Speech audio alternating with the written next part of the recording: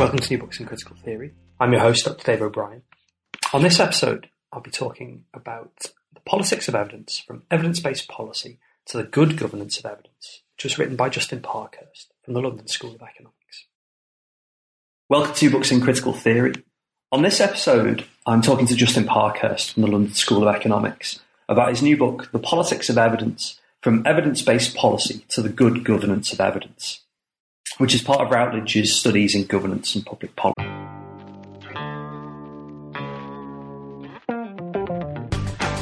Welcome to New Books in Critical Theory. I'm your host, Dr. Dave O'Brien. On this episode, I'll be talking about the politics of evidence, from evidence-based policy to the good governance of evidence, which was written by Justin Parkhurst from the London School of Economics. Welcome to New Books in Critical Theory. On this episode, I'm talking to Justin Parkhurst from the London School of Economics about his new book, The Politics of Evidence, from evidence-based policy to the good governance of evidence, which is part of Routledge's Studies in Governance and Public Policy. So welcome to the podcast. Thank you. Thank you for having me. I think we might start off by discussing a little bit about where the project came from, and I guess how it fits into your broader career as someone who studies things like global health policy and social policy. Sure. So for the last 5 years, I've been the principal investigator of a research program looking at the use of research and evidence in informing policy in health specifically. So before I started at the London School of Economics, I worked for 15 years at the London School of Hygiene and Tropical Medicine. But I've always been seen as a policy analyst, public policy in my orientation, coming from a very multidisciplinary background. I worked a lot on health, a lot on HIV in sub-Saharan Africa, but very much looking at policy making. And a number of times in studying that, I was struck by and wrote about and researched how pieces of evidence were used in national and global health policy making.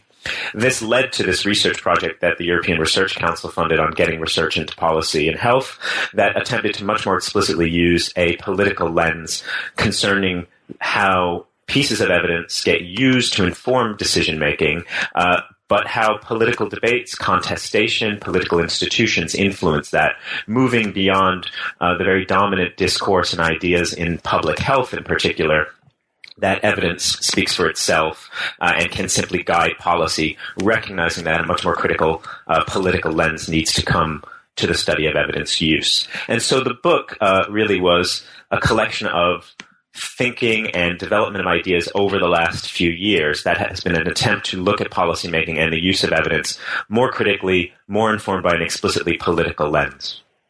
I think we're at a kind of a fascinating time for evidence because, you know, as you've identified, you know, we've really come a long way from, I guess, a kind of series of sort of simplistic models and quite dogmatic positions on the role of evidence in public policy. And this is one of the things that the book unpacks really, really well. And before actually I get you to kind of define evidence-based policy making, I wonder if you could say a little bit about the publishing model for the book, because, I mean, I've been really lucky to read the book basically for free as a kind of open access PDF. Yeah, I mean, I think I was very fortunate. The European Research Council, who funded my research, is very keen on open access publication for their research outputs, and they allowed us to use research funds to pay the publisher to make the book open access. Certainly most academics are familiar with and increasingly looking for open access options for journal articles, but it's less common in books. But by doing so, it's made the ebook, the electronic version, freely available, free to share. So as a PDF, you can email it to whoever you like. It's also available on various ebook readers, Kindle and Nook, and others of that nature. Yeah, and I think it's great, particularly given the kind of the subject matter is something that cuts across so many areas of social science and obviously into, you know, kind of public policy as well.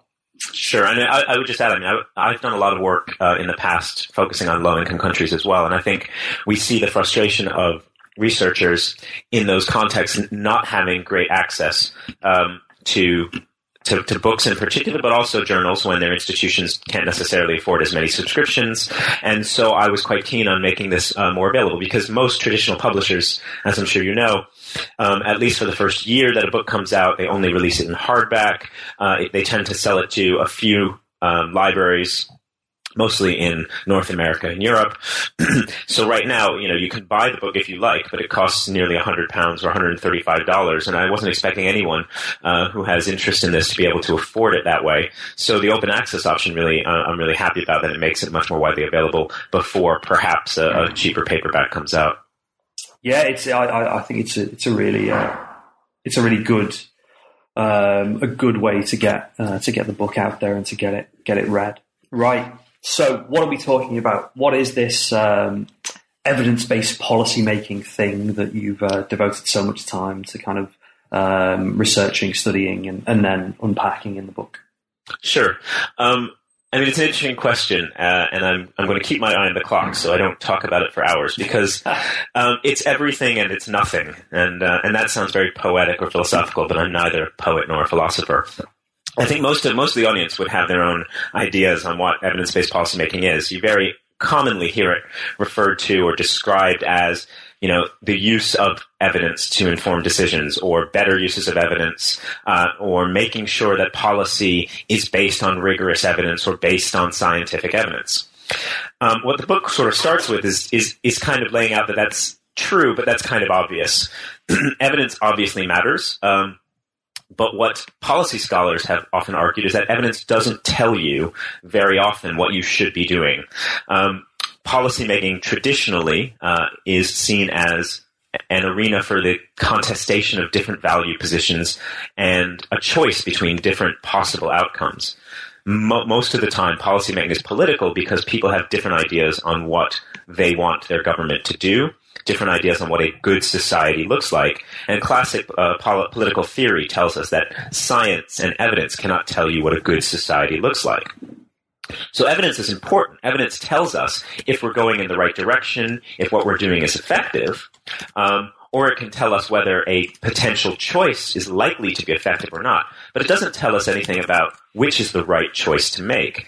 And this has led to some real tensions and challenges in the field, because you have people really trying to embrace evidence, trying to scale up its use, trying to make sure that robust scientific evidence, research findings are used more frequently and are adhered to according to principles of good scientific practice. But then they face a political system in which the things that research was done on, or the things on which evidence was gathered on, may be dismissed, may be ignored, or may be simply not as relevant as other political concerns. And it's led to a great deal of frustration, I think, in the field. So some authors say evidence-based policymaking is nothing but a slogan. It's rhetoric. People use it in order to promote the evidence that they care about of their own interests, while others then fall back to say, well, it's completely wrong to manipulate evidence and ignore it, so how could you promote such an extreme position? In the book, I'll just give an example maybe if it's useful. In the book, one of the first examples I give is the American Medical Association in the U.S. talking about abortion and abortion policymaking, making the statement that, abortion policy should be evidence-based. And then they talk about the evidence of how unsafe abortions or illegal abortions can lead to medical harm in women. Now, what I point out is, while that may be true, the American Medical Association, and I should say I don't take an opinion or position one way or another on the abortion debate in doing this, so I try not to. But what the American Medical Association opinion really shows is quite a clear lack of understanding about the terms of abortion debates in the United States. People who support abortion rights believe just that. It's about rights. It's about women's rights over their own body. People who oppose abortion also frame it in terms of rights, but they talk about the rights of the unborn. Now, whether or not an abortion policy has a statistically significant potential to harm women in one direction or another doesn't really talk to the underlying issues at stake. And so to say that abortion policy should be evidence-based without actually addressing what the terms of the debate are and what social and moral philosophical concerns people have just seems to be blind use of the term. And I mean, and if you start looking and start asking that question, evidence of what, and is that what's most important, we see this proliferation of the use of the term occurring in bizarre places. So I think I give another reference to a media article which talked about how after some dog bites occurred, we should have, evidence-based policies on dogs in society. Now, what does that mean? Does that, obviously dog bites are dangerous. Does that mean we should ban dogs? Should we have licenses for dogs? Should we have training for owners of dogs? Should we have muzzles mandatory within X number of meters of a school? None of that is obvious from this call for evidence and evidence base.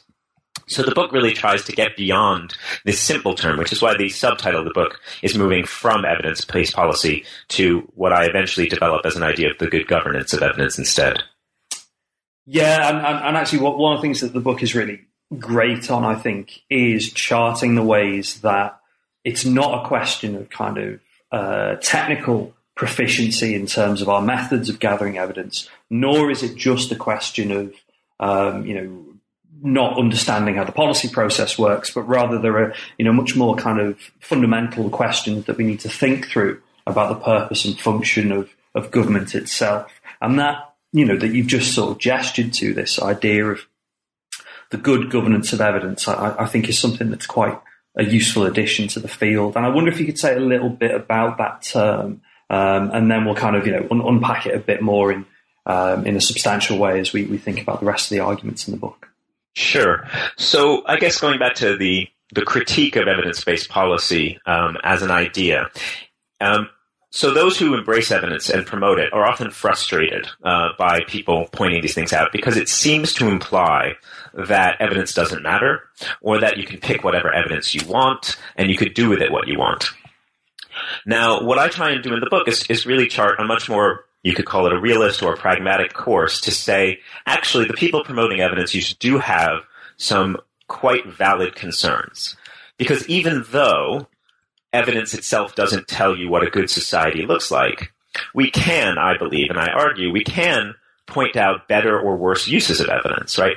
So we can use evidence in valid or invalid ways. We can manipulate evidence. We can cherry pick it. We can lie about the results in order to fulfill our needs or promote our interests. Or we can use evidence in more robust and rigorous ways. We can be systematic with the evidence. We can be true to the findings of research projects. So simply by pointing out that evidence doesn't tell us what's right or wrong, or pointing out that policy debates are about multiple factors, doesn't mean evidence is unimportant. Doesn't mean you can do what you want with evidence. But it talks to, the critical perspective talks to the idea that policymaking is about choices. It is about choices between different competing social values. And as such, we need to be able to set up a system which identifies which of those values are going to be promoted in a much more transparent and democratic process. So I use the term the politicization of science to refer to cases where science and scientific evidence is manipulated and misused. And I say that we can hold up as a bad thing from a normative perspective. We could say it's bad to manipulate evidence and to be unscientific. But in contrast to that, I talk about the depoliticization of politics as a problem that the critical policy scholars point to. They worry that by promoting pieces of evidence, we are in fact biasing the debate and shifting the policy debate to those things which we have measured. So again, if we go back to the American Medical Association abortion policy, by saying policy should be evidence-based and promoting evidence of medical harms, they are de facto taking a political position. They may believe they're being apolitical, but in fact what they are saying is abortion policy should be dictated based on health harms and health harms alone, or based on those things which we've measured, based on the pieces of evidence that I bring. Another type of evidence could be a survey. We could do a survey of the population and say, should women have the right to do this or not? That, in other people's opinion, would also be potentially a piece of evidence to inform decision-making. And so this idea that policymaking can be depoliticized through the language of evidence is in effect helps us get to this idea of the good governance of evidence. The good governance of evidence is a concept that's constructed through the book to say we need to adhere to multiple normative concerns. We do have concerns about scientific validity and the use of evidence. So we can say evidence is better governed when we use evidence of high quality or when we're systematic and rigorous. But we could also say evidence is better governed when we're transparent about the social values at hand. when we ensure public representation in these debates, when we ensure that we don't depoliticize political debates by referring to only specific pieces of evidence. Now, in the literature, and I mean, I do this a little bit in my own encounters with evidence-based policy, I think the roots of where EBP came from have been important in both shaping the discussions, but also bringing us to a position where we need something like a good governance of evidence conception, both, to kind of reassert the normative values that inform policy, but also to help us kind of understand what I suppose the most appropriate types of evidence and methods for getting that into good governance might be. And I think it might be interesting and quite useful actually to understand a bit more about the roots of those initial kind of evidence-based policy discussions. And obviously they're kind of, around science, but particularly around medicine. And this has shaped both, what we think of as being good evidence, whether it's to do with, hierarchies of kind of evidential standards, but also in terms of how the policy process works. So I wonder if you could kind of unpack the origins of evidence-based policy in order for us to kind of understand more why we need a good governance of evidence. Okay. So, I mean, one of the things I point out in the book is there are some authors who say there's actually a much longer history behind this. You could probably go back to ancient Greek writings and Plato, and you'll see reference to or statements about the need for information, or whether it's science or or other forms of what could be constituted as evidence to inform decision making. But really, the kind of contemporary evidence-based policy language, as you hinted at there, has, in many people's opinion, really grown out of the health field and its embrace of the evidence-based medicine movement.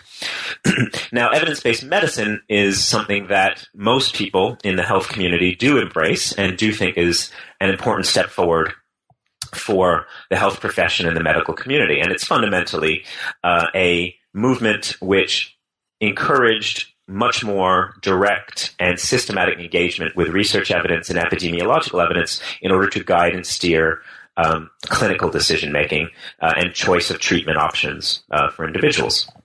There's some very famous examples of how, past medical practices were not based on evidence or were not aware of the methods in order to gather robust enough evidence to really prove whether or not what doctors were doing was harmful or not. So bloodlettings, classically, historically, were used because of a hypothesized mechanism of effect. There was a belief that illness was caused by imbalances within the system, and draining people of blood would help that. It was only until, the 20th century that we really built up robust methods for epidemiological research which show that, in fact, draining people of blood was particularly harmful. Another very famous example that I lead off the book with, actually, is whether infants should be left to sleep on their front or on their back. For years, up until 1970s, 1980s, and even more recently, there was advice given by pediatricians, including the famous, Dr. Benjamin Spock, that infants should be left to sleep on their front because of a hypothesized mechanism of effect. It was believed that if infants were to vomit in their sleep, they'd be more likely to choke if sleeping on their back. And that makes sense. It's a perfectly logical assertion. But it wasn't until many years later, when people started systematically reviewing evidence from multiple studies, that it was shown that actually children who sleep on their back have a lower incidence of sudden infant death syndrome, or SIDS, which could have potentially avoided a number of infant deaths had we reviewed that evidence base early on.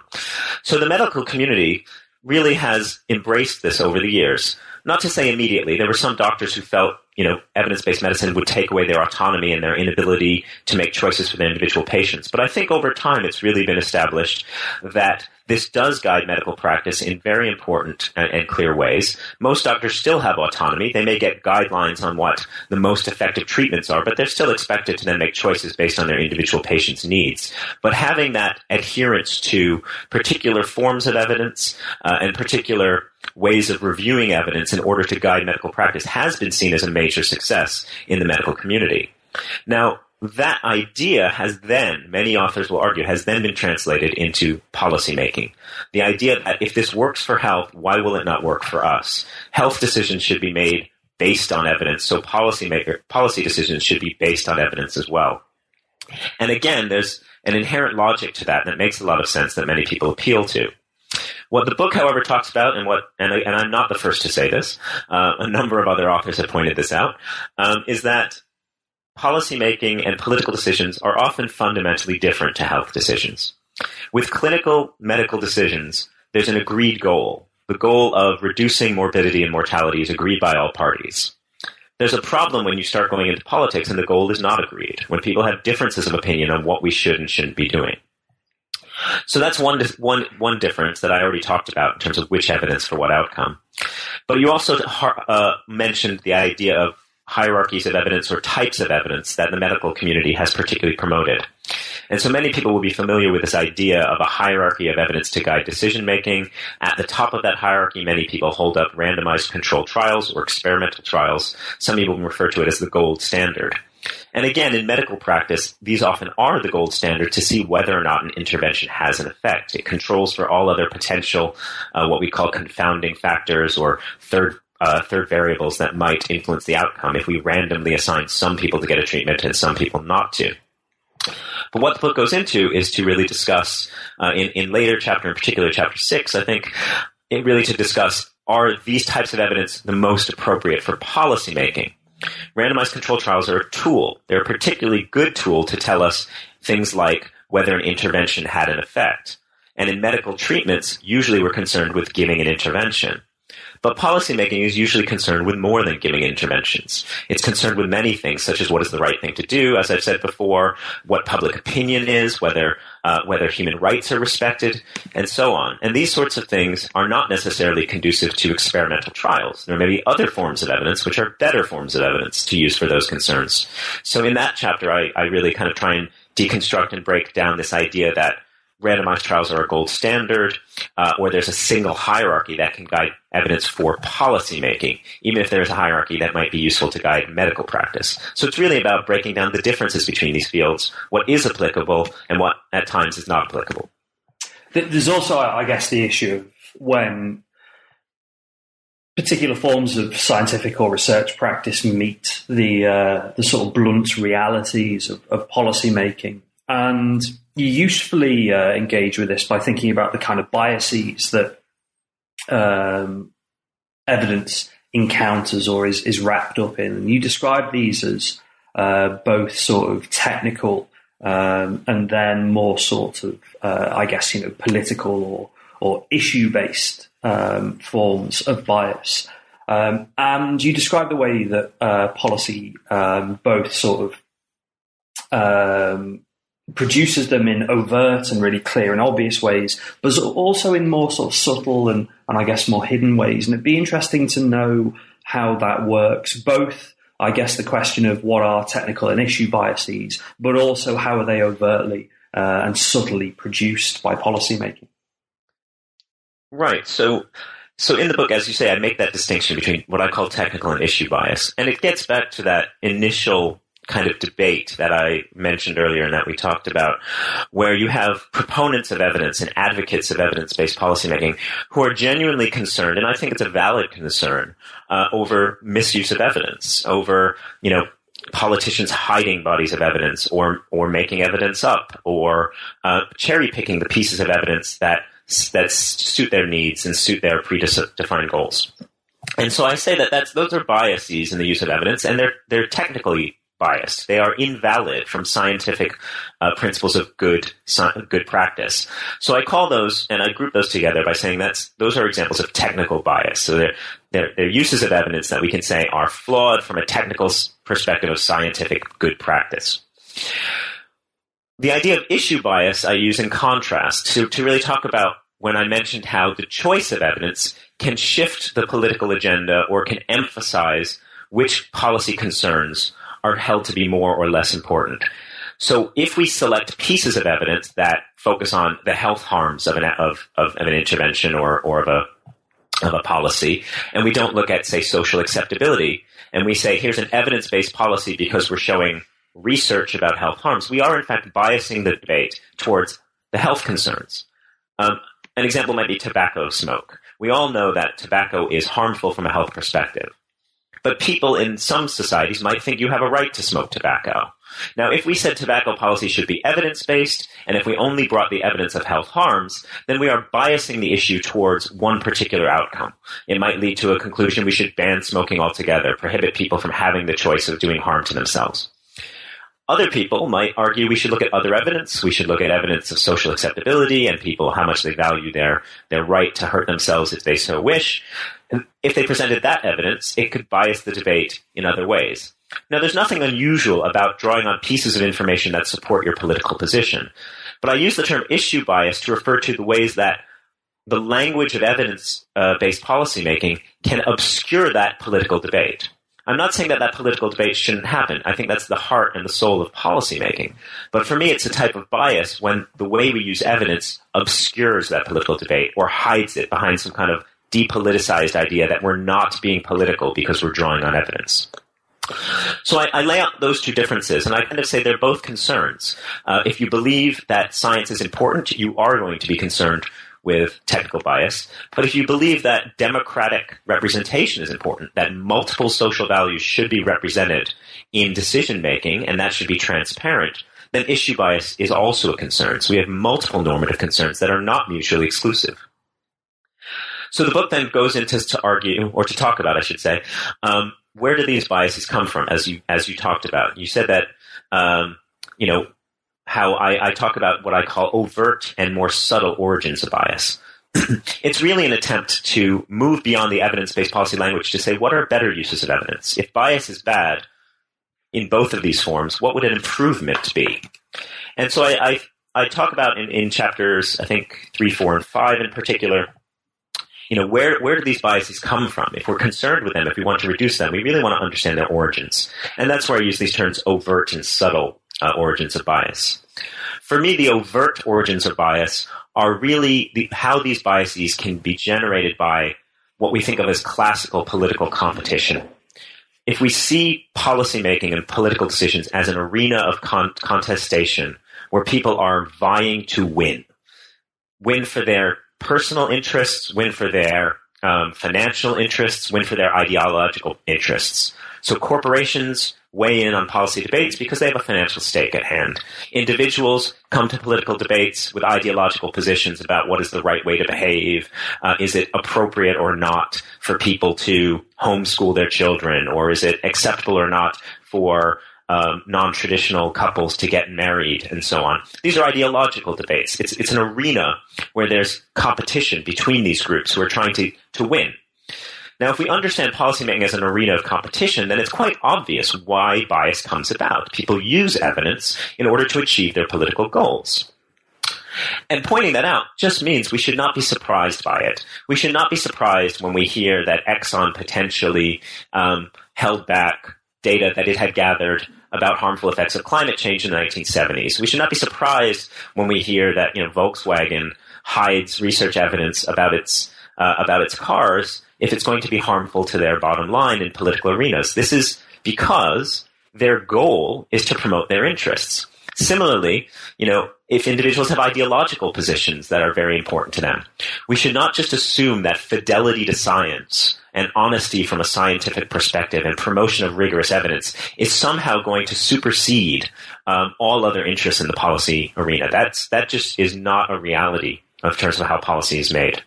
So I say that those origins of bias, the way that competition to basically win or to gain support in a political arena that is competitive, are overt because we should expect them. They're the types of political strategies that really can be expected if we see policymaking from a much more competitive perspective. The contrast to that, or the flip side, is what I call the subtle origins of bias. And this is, I think, chapter 5 in particular, where really I draw on the growing literature out of the cognitive sciences that point to how we are often unconsciously biased in our processing of information and our perceptions. So the idea that pieces of information are much more likely to resonate with us if they already align with our existing views. what's called affinity bias, or the affect heuristic, when we have affective feelings for pieces of information because we already have a strong feeling about something. That can be an unconscious process as well, by which we focus on those pieces of information which sound right to us, which make sense to us, or which reinforce our existing views. The idea of cognitive dissonance and cognitive dissonance aversion, the idea that we hold multiple beliefs and we physically and cognitively do not like it when our beliefs come into conflict. So this idea of cognitive dissonance, there are many well-studied processes by which the human mind, deals with that. And often we deal with it by only focusing on the pieces of information that help us to avoid that clash in our values internally.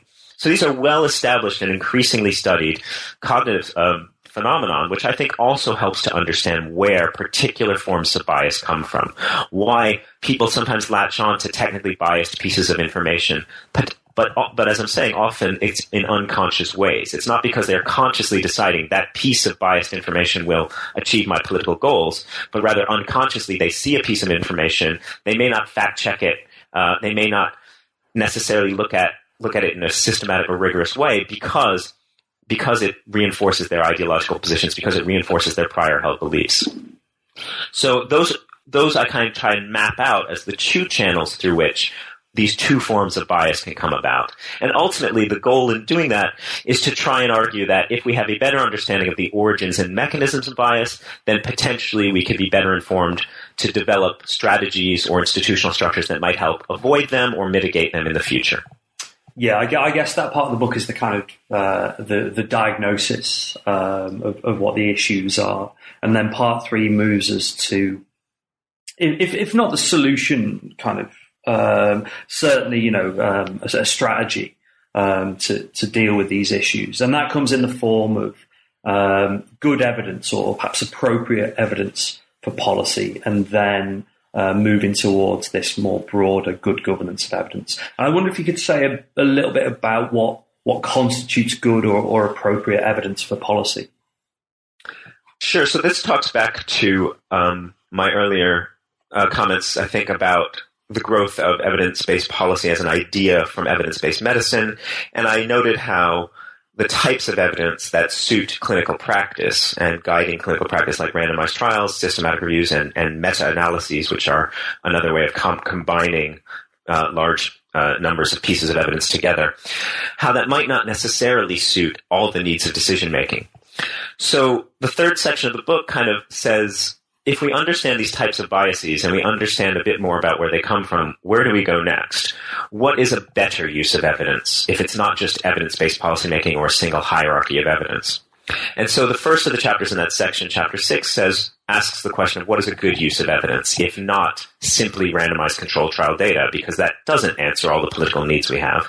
And I point out, I think earlier in the book, the things that are conducive to studying in experimental trials are not necessarily everything a policymaker is concerned with. It's easy to study things like medical treatments. It's much harder to study things in experimental trials like, social development that might prevent people from getting sick in the first place. So again, if we focus only on randomized trials, it can lead to issue bias because we're biasing the policy attention to medical treatment, to pharmaceuticals, to surgical interventions away from, upstream, if we're talking the health sector, upstream social determinants of health and the like. So if we recognize that randomized trials are important but limited, what is a good use of evidence? What is good evidence, I should say, good evidence for policy? And that chapter tries to construct a conceptual model that uses the term appropriateness and talks about good evidence for policy needs to be evidence that is appropriate to the policy concerns and of high quality as well. So that means we have to start by actually more explicitly saying, what is this policy concerned with? If we're making a policy about schools and whether parents should be given vouchers from the state in order to have more choice over school, which reduces the state budget for schooling. What are the actual concerns here? Are we concerned with educational outcomes? Are we concerned with individual parental responsibility and choice? Are we concerned with budgetary implications? We need to be much more explicit what authors many years ago talked about in terms of goal clarification. We need to clarify the goals of this policy first. And then we could say, well, what is the appropriate evidence for each of those concerns? If we're concerned about parental responsibilities, we might do a survey to find out how important that is to parents. If we're concerned with educational outcomes, we might use more traditional research designs from the education sector in terms of comparing, different performances in schools, maybe even an experimental trial that looks before and after a voucher program was introduced, and so on. If we're concerned with the budgetary implications, the appropriate evidence is going to come from economics, and it might come from, forecasting and modeling and other valid research designs in that field. So good evidence for policy is not a single hierarchy, but rather it's the strategic use of the appropriate evidence for the multiple concerns at stake. And then that chapter concludes by saying by saying quality still matters. It doesn't mean that you can just pick any evidence. It doesn't mean that, if you're rejecting one hierarchy, it doesn't mean that all measures of quality aren't inappropriate or don't matter. It means that the measure of quality will depend on the method appropriate. So surveys have quality measures built into them. Larger surveys, more representative surveys are seen as higher quality. Economic forecasting models have ways of measuring their quality and so on. The flip side to that, the kind of the related concept is the good use of appropriate evidence. And one of the things that struck me in Chapter 7 was the ability to kind of say no to evidence in the policy process, to kind of say, well, actually, we might have to reject what might be thought of as good evidence, through questions of legitimacy, or one of the terms you use is irresponsible science. And I guess a way to begin to draw our discussion of the book to a close might be to think about what is the good use of appropriate evidence. Yeah. So I think, as you say, that's the following chapter. So this final section of the book says, what is a way forward? How do we improve the use of evidence? Step one of that is to say what is appropriate or good evidence for policy. But then the second step is to say what is a good use of evidence within a policy process. And this again gets back to the critical perspective that says we should not depoliticize the policy process. Policymaking is about deciding between multiple social concerns. And Chapter 7 particularly draws on the field of good governance and democratic governance and deliberative democracy as providing ways of thinking about ways that evidence can be used that still are reflective of social values and representative to the populations in which they serve. And so that term irresponsible science, that came out of a research project actually a doctoral student of mine did in Malawi, where he was looking at the promotion of one particular intervention, male circumcision, to prevent HIV, but found it to be very politically contested in this country. And that language was used because it was felt that outside agencies were pushing a political agenda through promoting pieces of research evidence. So male circumcision in that country has very strong associations with particular ethnic groups, we found, and those ethnic groups have often vied for political power. And so an outside international agency like the World Health Organization or the UN AIDS program promoting a technical intervention in the name of evidence-based policy because of its health impacts was seen deliberately as a political ploy and seen as irresponsible because it was seen as basically bypassing the legitimate representative structures in the country. So the idea is that evidence should not override democratic representation. At the end of the day, if you believe in democratic theory, you cannot embrace a purely technocratic model. That does have some challenges, though. It means that you have to accept when democratically elected leaders choose not to use a piece of evidence. Now, what that chapter tries to get into that a little bit more and say there is a difference, however, between a democratic leader saying your evidence, I understand it, I understand what it says, I will look at it rigorously, but I'm still not going to do what it says because I have other social concerns at hand. So if a legislator were to look at the American Medical Association's evidence about health harms and make a decision about abortion based on their beliefs about rights instead of those health harms, that's still, in some ways, we can see that as valid because they're not manipulating the evidence in terms of its scientific data. They're just saying your social concern is only one of many, and I'm taking it on board. And that leads us to this idea of evidence-informed policymaking, that would be an informed decision looking at the evidence. Yet we still have to accept the fact that sometimes decision makers will ignore evidence completely or do things that we believe are invalid.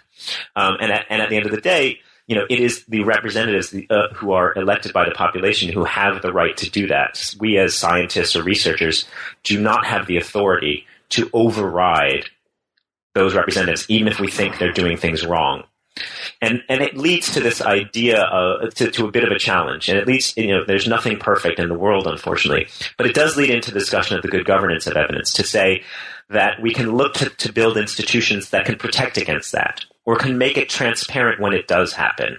So if a government is going to ignore evidence or is going to manipulate evidence, even though scientists cannot forbid that from happening, they don't have the authority to stop them, they do have a position, I believe, in society to point it out, to make it transparent, to make it clear to the populace that the government is doing this, that the government is using evidence in unscientific ways, so that the public can then decide if that's important to them or not and how important it is. The final chapter offers a kind of how-to, some practical guidance on implementing this agenda, and I guess responding precisely to that question of public deliberation and democratic control. However, I'm more interested in, I guess, your own personal take on the prospects for those practical steps, given in the UK and the US we face a political situation where I guess the questions of bias in the policy process, the questions of democratic control versus technocratic uses of evidence have been brought really, really clearly to the surface. And I just wonder what are your hopes for the good governance of evidence in the current political context? I'm really unsure how to answer that. I think I'm in two minds, as everyone is. I can be optimistic at times and pessimistic at times. The book was written while this was going on in the background, and in my own defense, I'd say I submitted it to the publisher before the EU referendum in the UK, and certainly before the US election. But you couldn't ignore what was going on in terms of the very strategic and deliberate use of information and misinformation. Now, in some ways, I could say, well, see, that talks to my earlier chapter, which shows that policymaking is not about fidelity to science, it's about competition to win, and people will use pieces of evidence as they see fit.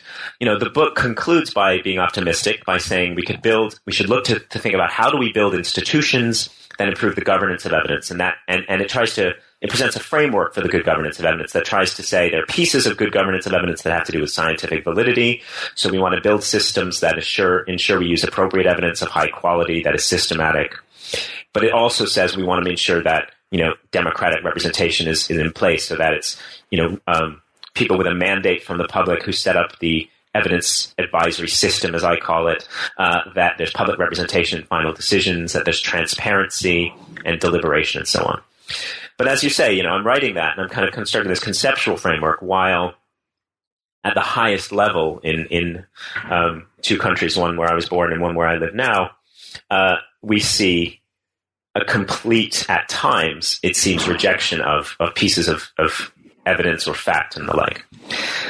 The current political climate, people have branded it post-truth politics. That's a term I think that's a little bit overused or hyperbolic, but it does have some real grains of usefulness within it, in that what we're seeing is kind of the aspects of bias laid bare. There's been actually, I think, a lot of really good now critical writing about the use of factual information, particularly in the Trump administration, that links it to the cognitive sciences, which I draw on a bit in my chapter 5, to really show how pieces of information that appeal to ideological positions are useful. I think, many times when I have this discussion with people, I point out that having, propaganda is not new.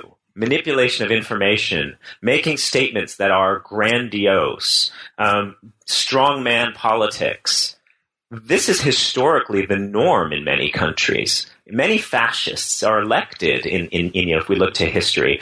And I think perhaps we were a bit naive to think that this wouldn't happen or wouldn't have resonance. I think the cognitive sciences help us understand why it has resonance.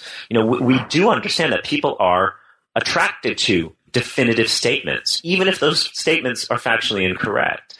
The cognitive sciences are also showing us a little bit more about what we can do about it. And so my optimism comes from, I think we're increasingly learning how to mitigate against bias, how to debias or diffuse situations. Now, what's a problem is that you need to have, situations where people are willing to come together. Polarized political environments are particularly bad for cognitive bias and for all sorts of bias. And so, studies, some political psychology work in the U.S. has started to really show us that you can, in fact, get people to overcome those biases if you set up political environments right. So if you get people to, for example, talk about their values first. So you get polarized groups. Often these are experiments done in the U.S., so it's usually conservatives and liberals. But you get them, conservatives and liberals to sit down together and talk about things that matter to them in terms of, what matters to your family, what matters to you in terms of jobs, in terms of healthcare. Get them to lay out the things that are important to them. And then you present them with politically relevant information. You get much less biased interpretation of that information than if you gave that information to them in a polarized environment, if you never sat them down together in the first place. So we are learning about how to depolarize. But unfortunately, we're in a situation where, at the moment, we have a very strong force that is pushing misinformation at times, or just disregarding the role of fact-checking. The other thing that some authors point to, or some academics argue, is that social media and the role of the internet has changed the landscape by which people gain information. You can find what looks to be high quality, what looks to be valid information that adheres to or reinforces your pre-existing views on almost any issue you want now. It used to be very hard to find that, or it used to be pretty obvious when misinformation and mistruths were being peddled. And so, or you had to engage with much more nuanced and contextual discussions in order to learn about a subject area. Now you can learn about a subject area on Twitter. Your Facebook feed, sends you information that is already in line with the previous things you've searched for, and you can find things that look like perfectly valid sources of information, which may or may not have any rigor behind them. And so, for me, one of that aspects of post-truth world that some people talk about that actually I think does have some relevance is to recognize that the landscape by which people gain information is now much more conducive to those cognitive biases we have. And so we need to think about how we can mitigate against that as well. So I have mixed views on it in terms of optimism and pessimism, I'd have to say. I mean, in terms of your own work, are you doing more work around these questions of evidence, or have you got a broader, I guess, kind of social policy and health policy agenda to return to? I have a broader agenda, I think. I have only recently kind of moved to the London School of Economics and Political Science, and I have opportunities now to pursue different research ideas. A lot of what I'm doing right now is teaching. I'm helping to run a global health MSc, which is really fun and interesting. It's new and we're trying to grow it. And we're also trying to develop, so this is me trying to kind of keep a foot in my health work, but also a foot in the evidence work. We're trying to develop a new, what we call executive MSc on evidence for public policy. And this would be a master's program targeting professionals who don't want to interrupt their work, but would want to come for short periods of time over a couple of years to learn about these sorts of issues, about evidence use, appropriate evidence, and the like. Certainly, if any of your listeners are interested, they can happily send me an email. I'd be happy to talk to them about it. So I'm trying to develop on the teaching side some of this on one hand. In terms of my research, I think my future research directions are a bit up in the air, but I am very interested in linking up these ideas. I'm interested in evidence use. I'm interested in how we build systems that better govern evidence. And I have my longstanding research work has been in sub-Saharan Africa. So I have some collaborators who I'm hoping to work with in the future to study things like how do we build systems within ministries of health that can improve the use of evidence from this good governance perspective. How can we ensure that it's not just about promoting randomized trials, but we can identify the multiple forms of evidence. How can we ensure that evidence use is more representative and transparent in these settings that I've traditionally worked in the past? Thanks for listening to New Books in Critical Theory. On this episode, I was talking to Dr. Justin Parkhurst about his new book, The Politics of Evidence, From Evidence-Based Policy to the Good Governance of Evidence, published by Routledge in 2016.